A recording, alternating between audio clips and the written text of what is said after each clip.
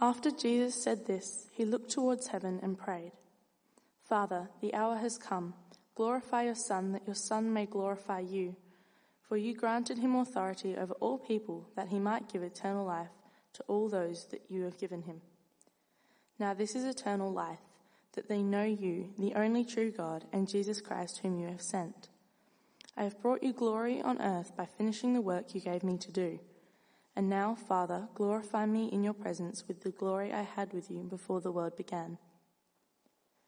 I have revealed you to those whom you gave me out of the world. They were yours, you gave them to me, and they have obeyed your word.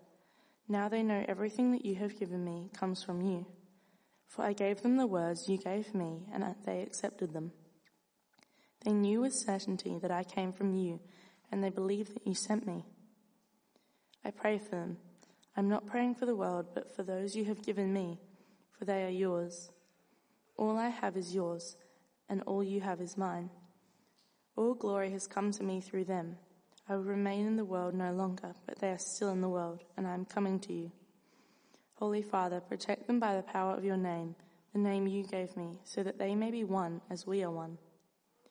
While I was with them, I protected them and kept them safe by the name that you gave me. None has been lost except the one doomed to destruction, so the scripture would be fulfilled. I am coming to you now, but I say these things while I am still in the world, so that they may have the full measure of my joy within them. I have given them your word, and the world has hated them. They are not of the world any more than I am of the world. My prayer is not that you take them out of the world, but that you protect them from the evil one. They are not of the world, even as I am not of it. Sanctify them by the truth. Your word is the truth. And as you sent me into the world, I have sent them into the world. For them I sanctify myself, that they too may be truly sanctified. My prayer is not for them alone. I also pray for those who will believe in me through their message, that all of them may be one, Father, just as you are in me and I am in you. May they also be in us, so that the world may believe that you have sent me. I have given them the glory that you gave me, that they may be one as we are one. I in them and you in me, so that they may be brought to complete unity. Then the world will know that you sent me and have loved them even as you have loved me. Father, I want those you have given me to be with me where I am, to see my glory, the glory you have given me because you loved me before the creation of the world. Righteous Father, though the world does not know you, I know you, and they know you that you have sent me. I have made you known to them, and will continue to make you known, in order that the love you have for me may be in them, and I myself may be in them. My name is Carl. I'm the senior pastor here at Trinity Church Unley. Over the last few weeks as a church, we've been working our way through two different books in the Bible. We've been looking at John's Gospel, which we're going to be looking at again this morning, and we've also been working through the book of Galatians, as Jack, our associate pastor, has been taking us through that letter to the church in Galatia. Jack is not with us here this morning. You might have not seen his smiling face. Jack is actually up at Trinity Church Golden Grove helping them out this morning. When Jack was a minister in training, so think Hendra and Jess, when Jack was a minister in training, he did one of his years up at Golden Grove, and he actually helped to plant the church at Golden Grove. So he's been asked to come back to share his thoughts on becoming an associate pastor and the pathway that has happened since then. So it's a really terrific thing for Jack to do, to go and visit Golden Grove, to help them out and to kind of fill them in on the last few years about what God has been doing in his life. So we're hitting pause on Galatians today, partly because Jack's not with us, and partly because I wanted us to have a look at this last chapter really for us in John's Gospel. We've worked our way pretty much through the rest of John's Gospel, and today we arrive at chapter 17. Chapter 17, I don't know if you noticed it when Jamie read it to us, but it is essentially all a prayer that Jesus prays. It's in fact the longest of Jesus' prayers, not only in John's Gospel, but in all the Gospels together. This is the longest prayer that John prays. Today our primary school age kids are going to be in the program. Thanks so much for those of you who help look after our kids normally on our Sunday mornings by either helping out in creche or in the kids program. I haven't looked at the statistics for a while, but Trinity Church Unley, at least at the start of last year, had the highest ratio of children to adults across the whole of the Trinity network of churches. And excuse me, my guess is that will be the same for Adelaide. We have a large number of kids, which is a really terrific blessing from God for us as a church, but it also makes looking after them something that's a challenge for us. And I'm really, really grateful for those of you who help out and look after our kids on Sunday morning. Thank you so much for doing that. Well, chapter 17 of John, it's a really encouraging chapter. I hope that's what you feel when we get to the end of the morning this morning. But it's also a really tricky chapter to read because it's full of pronouns, I's, you's, yours, they's, those sorts of things. And I think it makes it quite tricky to get our heads around what's going on in this chapter. So to help us navigate our way through the chapter this morning, I want you to see that there are three very clear sections to Jesus' prayer in John chapter 17. In each section, Jesus prays for a different person or for a different group of people. So in the first section, Jesus prays for himself. In the second section, he prays for his 11 disciples. And in the third section, he prays for us. That's right, he prays for you and for me. He prays for those who believe the message about who Jesus is as it's been passed on by his disciples. And to help us kind of remember these three sections this morning, as we work our way through them, I've got a physical item that kind of represents or summarizes to some extent what we've looked at in each of the different sections. And that's especially for our primary school age kids for joining in with us this morning, but perhaps even those of you who have graduated primary school, you may find that a little helpful. Before we dig into this chapter in detail this morning, I just want to point out something that you might have missed as Jamie read it to us. It's really obvious when you think about it, but also I think it helps shape how we understand this passage. And that is that John wrote this chapter. What's so strange about that? Well, that tells us that one way or another, John knew the content of Jesus' prayer. Either he was listening in to Jesus praying or afterwards Jesus told him. I think it's probably more likely that John overheard Jesus' prayer with the rest of the disciples. I don't think John's eavesdropping at this point. Remember, this comes at the end of the farewell discourse that we've been looking at as a church for a while. Jesus has been having a meal with his disciples in the upper room of his house, of the house, and he's been telling them over and over again that he's about to leave them. He's been helping them to see what's going to happen the very next day, that he's going to die. And then at the start of chapter 17, we read that Jesus looked towards heaven and he prayed. And I suspect that the disciples were just there with him, listening, and so in one sense, they're joining in on this prayer. So Jesus is praying to God the Father, but I think the prayer is also for the benefit of the disciples who are listening in. And that makes it also for our benefit today as we read the prayer. Now, prayer works like that sometimes, doesn't it?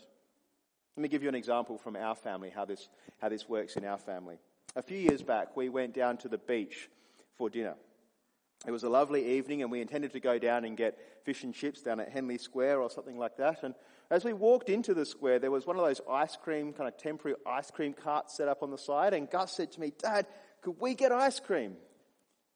And I thought, well, we're having fish and chips for dinner. That's probably enough of the foods that you shouldn't eat too much. And so I said to him what I normally say to him when I actually mean no. I said, maybe, we'll talk about it later. And Gus kind of looked at me and thought, okay, I won't press any harder right now. He seemed to forget about it. Anyway, we ordered our fish and chips. We sat down on the grass and we were about to eat. And I said, who would like to give thanks? And Gus says, I'll do it tonight. And so this is his prayer. He said something like this. Father God, we thank you for the beach. Thank you that we can be down here to enjoy it together. Thank you for giving us fish and chips that we can share together as a family. And thank you that after fish and chips we can have ice cream together as a family as well. Amen. There's only about 5 at the time. And it's a prayer that he prayed to God. He was praying to God. He was praying to God the Father. But he knew full well that me as his earthly dad was listening into that prayer. He was legitimately giving thanks to God, acknowledging that good things come from him. But it was also designed to help me remember that he wanted ice cream. In John chapter 17, Jesus, I think, knows the disciples are listening in. And I think he knows as well that we, as readers of John's Gospel, would be listening into this prayer 2,000 or so years later. And so what does the prayer say? Well, in verses 1 to 5, we see Jesus praying for his own glory and for the glory of the Father. Now, the disciples can't make this happen, can they? This is the work of God the Father that will do this.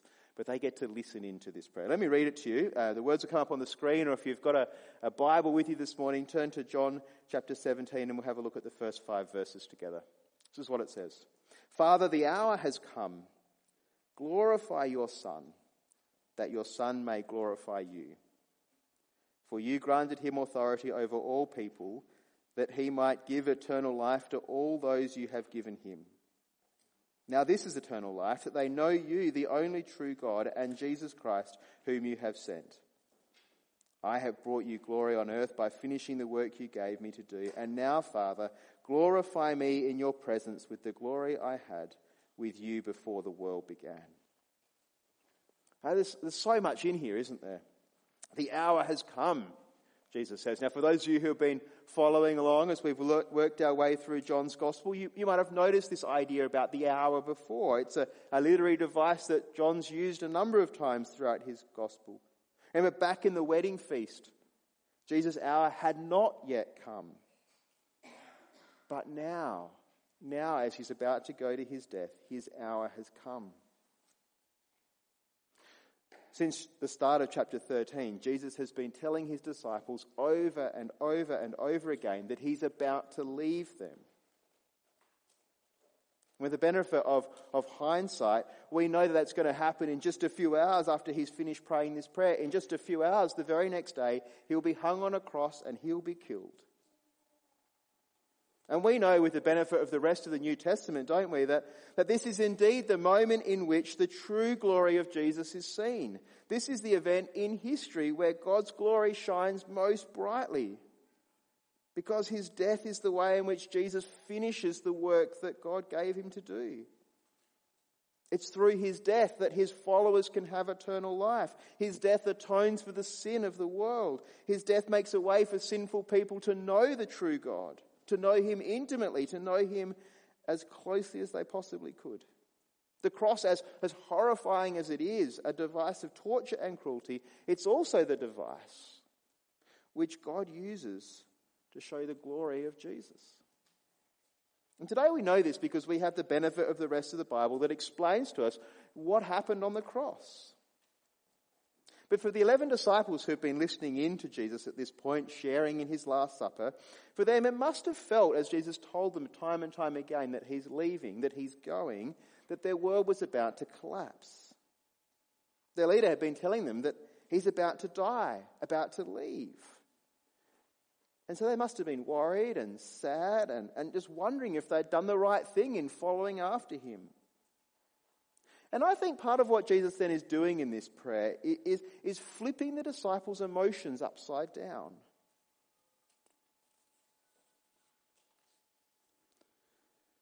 See, the next day he could forgive the 11 disciples for thinking that the cross and the death of their Lord was the end of the road for the Jesus movement. But Jesus is saying to them, no way, this is not the end of the road. Rather, this is the moment in which my glory will shine most brightly. This is what I came to do. This is how I finish the work that the Father gave me to do.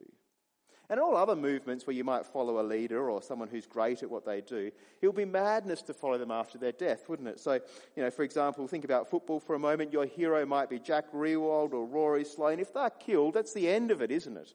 You don't go to a game next week chanting and shouting out their name. But that's not what happens with Jesus. This is not the end of the road for Jesus' followers. Rather, his death is the moment in which God will glorify him most brightly and most profoundly, and in doing so, Jesus will bring glory to the Father. His death is not an accident, is it? It's not that Jesus has just started a political movement that's now spiraled out of control with the death of his leader. No, his death, his resurrection, it's all part of God's plan. It's all part of God's plan. And so here's the physical thing that I've got this morning to try and remind you of that. I've got in my bag here somewhere a snow globe. I've got one on the screen as well. The one on the screen's much better than this one. This one is a snow globe that Piper made. The thing about snow globes, they're supposed to have like a really interesting scene in them, and they look great, but the full glory of the snow globe you don't really see it until you flick it upside down and you see the snow and the glitter in this case. I kind of think it's the same sort of thing that's going on here. Jesus is turning the emotions of the disciples upside down, showing them that his death is the thing that brings him most glory. This is the way in which Jesus is glorified, spinning things upside down. They're not to be concerned. It's not an accident. He knows what he's doing. Well, the next section of the prayer, you'll see that if you're following along in your Bibles, it has a heading in it. It's helpful for us to see this is the next section. In verses 6 to 19, Jesus moves on from praying for himself to pray for his disciples. There are 11 of them at this point in the story. You remember earlier on, Judas had left the Last Supper. He had departed out into the darkness of the night. And from verses 6 to 10 then, Jesus prays for the identity of the remaining 11 disciples. Let me read to you. It says this, verse 6. I have revealed you to those whom you gave me out of the world. They were yours. You gave them to me, and they have obeyed your word. Now they know that everything you have given me comes from you. For I gave them the words you gave me, and they accepted them. They knew with certainty that I came from you, and they believed that you sent me. I pray for them. I'm not praying for the world, but for those you have given me, for they are yours. All I have is yours, and all you have is mine, and glory has come to me through them. So firstly, who are Jesus' disciples? Well, they are those who God the Father has given to Jesus. They are those who have obeyed the words of God the Father that were given to Jesus to speak. And as you look at this section of chapter 17, there's a really strong emphasis here on the words that God has spoken to Jesus and that have been spoken by Jesus. They know these words as disciples. They know that these words were given to Jesus by God the Father. Remember that the 11 disciples are listening into this prayer. I hope they're being encouraged here to keep being people of the word, to keep being people who listen and obey the words of God the Father. And then in verse 11, Jesus begins to petition the Father, asking that God would protect his disciples. Let me read on. It says this from verse 11. I will remain in the world no longer, Jesus speaking, but they are still in the world, and I am coming to you. Holy Father, protect them by the power of your name, the name you gave me, so that they may be one as we are one. While I was with them, I protected them and kept them safe by the name you gave me. None has been lost except the one doomed to destruction, so that Scripture would be fulfilled. See, when Jesus was with his disciples, he was always the one doing the protecting, wasn't he? So if you're in a little boat with Jesus and the disciples and a storm comes up, who's the one that protects them? Jesus. If you're out teaching and 5,000 men and their families turn up and they start getting hungry and demanding food, who's the one that helps out in that situation? Who fixes it? Jesus. But he's about to leave them. And so Jesus prays for the protection of the disciples. He asks that they'd stand as one and that they wouldn't be lost as Judas has been lost. And he goes on in verses 14 to 16 to pray that disciples will be protected from a world that is against them. Now come down to verse 17. I'm going to read to you from verse 17. It says this, sanctify them by the truth. Your word is truth. As you sent me into the world, I have sent them into the world. For them I sanctify myself, that they too may be truly sanctified. Now this word sanctification or sanctify, we don't use it very often in our day-to-day speech, do we? It means to be set apart or to be made holy. And if we remember that, then this little section, I think, makes much more sense rather than just using the word sanctify. So Jesus prays to God the Father, asking that the disciples would be set apart from the rest of the world by the truth that is his words.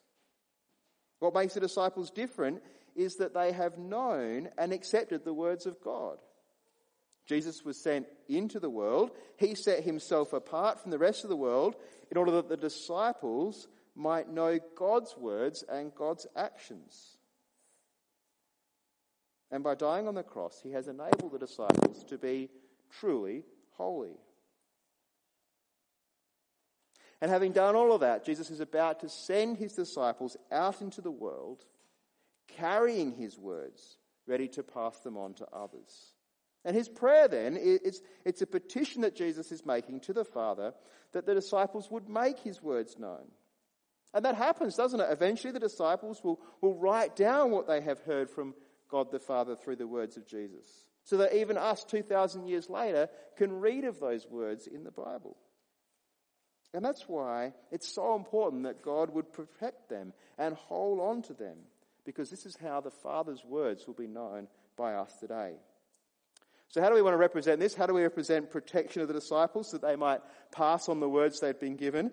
Well, I wonder what comes to your mind when you think of the idea of protection at the moment.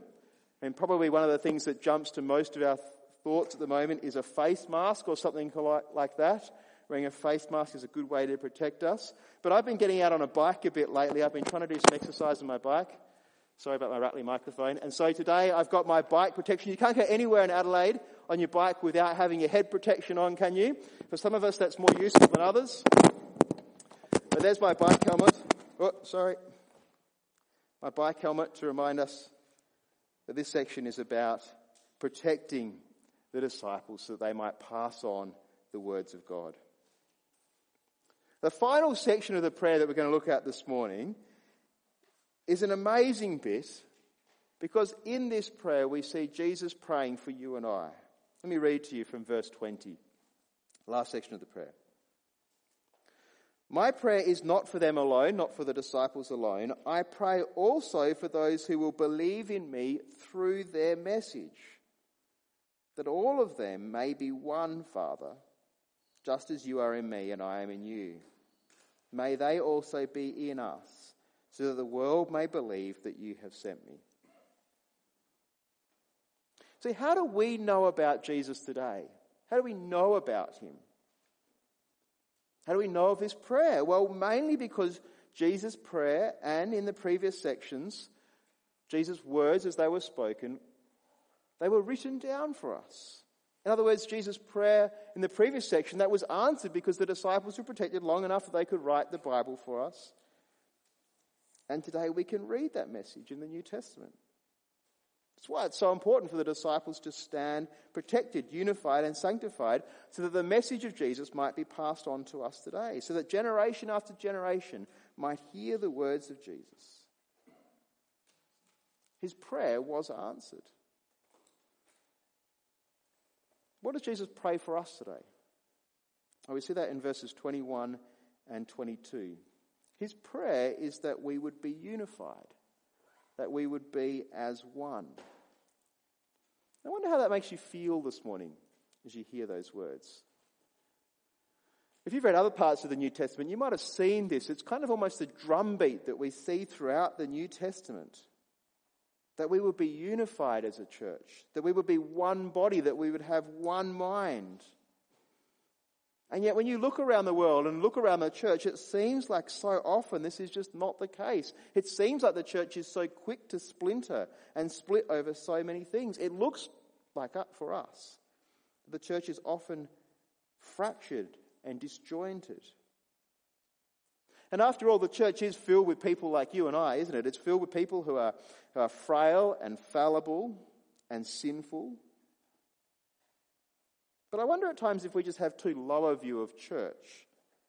I want to read to you a little from one of C.S. Lewis's books, The Screwtape Letters. We talked about this a bit in community group this week. If you're not familiar with the Screwtape Letters, they're a series of letters written from, they're fiction, right? They're not part of the Bible, but they're written from a senior perspective of a senior devil writing to a junior devil on advice about how to turn his patient away from Jesus. And here's what the senior devil says to the junior devil very early on in this book. He says this: one of our great allies at present is the church itself. Don't misunderstand me. I don't mean the church as we see her, as the demons see her, spread out through all time and space, rooted in eternity, terrible as an army with banners. That, I confess, is a spectacle which makes our boldest tempter uneasy. But fortunately, it's quite invisible to these humans. See, Lewis goes on then to point out the inadequacies of the church that we see so often. We see broken and frail people, people who annoy us, people who frustrate us. But here's the thing that I want you to see from this passage. Lewis calls the church, in the sight of these demons, he calls it a terrible army with banners. Is that how you see the church? Sure, the church is people that are filled with disagreeable people. But it's also a mighty army with banners. Mighty, powerful, and hopefully unified. And Jesus prays that we will be unified. And I'd encourage you today, amongst all the division and all the splits that you can see in the church across the world, I'd encourage you today to think about how we might be unified, how this gathering might be unified, how Trinity Church Unley might be unified. Because I reckon if the evil one, we talked about this in community group this week, I think this is very helpful. I think if the evil one wanted to do real damage to us as a church, a great way for him to do that would be to turn us against each other, to promote division and discontent amongst us even though we're friends.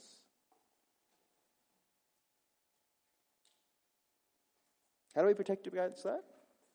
Well, remember that we are unified in Jesus, that we're unified through the words of God. Verse 23 of our passage says this, I in them and you in me, so that they may be brought to complete unity. Jesus wants us to know that our unity is in him and in his words. Well, what's the object that might help us to remember that Jesus is praying for the church and praying for us to be unified? What's something that might help us to stick together? I thought I'd get some glue this morning as our object to help us remember that we are to stick together, that we are to be unified. Got a big tube of super glue up there, liquid nails here. Jesus' prayer is that we might be unified, that we might stick together, that we might be one. I wonder if there's one thing you could do this week that might help you to be more unified with those around us. I'd like you to pray this week that we'd be, as a church, unified around the words of God, unified around Jesus. That might mean that this week you need to reach out to some others and say sorry. It means that you might just need to reach out to someone this week and just see how they're going. It might mean this week that you need to choose to put up with something that's been bothering you, or to go about fixing that in the best possible way. I reckon the drumbeat of the New Testament is that the church would be unified, that it would be united around God's word and around the person of Jesus. That's what Jesus prays for the church as he heads to the cross. I'm going to pray that we'd be that today, now as well. Father God, we give you thanks for Jesus' work on the cross and for the way in which that makes us right with you, for the way in which it brings glory to both you and to him. Father, we thank you for the disciples who you protected, who wrote down your words for us in the Bible that we can understand your will for us in our lives today. And Father, as we look at your church across the world, it does seem so often to be broken and fractured and frail. We ask that you would protect us and unify us. Do that around your word and around the person of Jesus. We ask for your name's sake. Amen.